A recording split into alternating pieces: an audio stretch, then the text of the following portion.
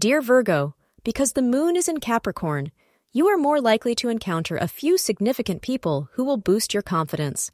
They will be enchanted by your abilities to communicate and with your capacity to honestly assess the scenario at hand.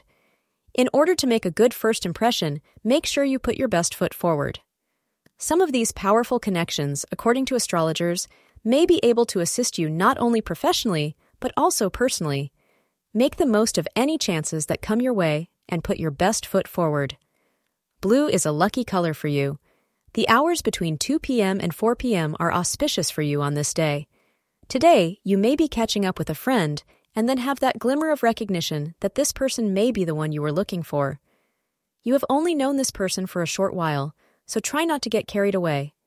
However, do take the time to cherish this person and allow yourself to consider whether he or she might be a good match for you.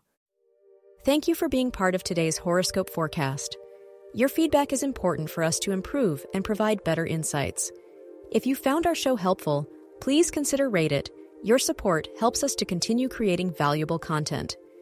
Thank you for being here and see you tomorrow.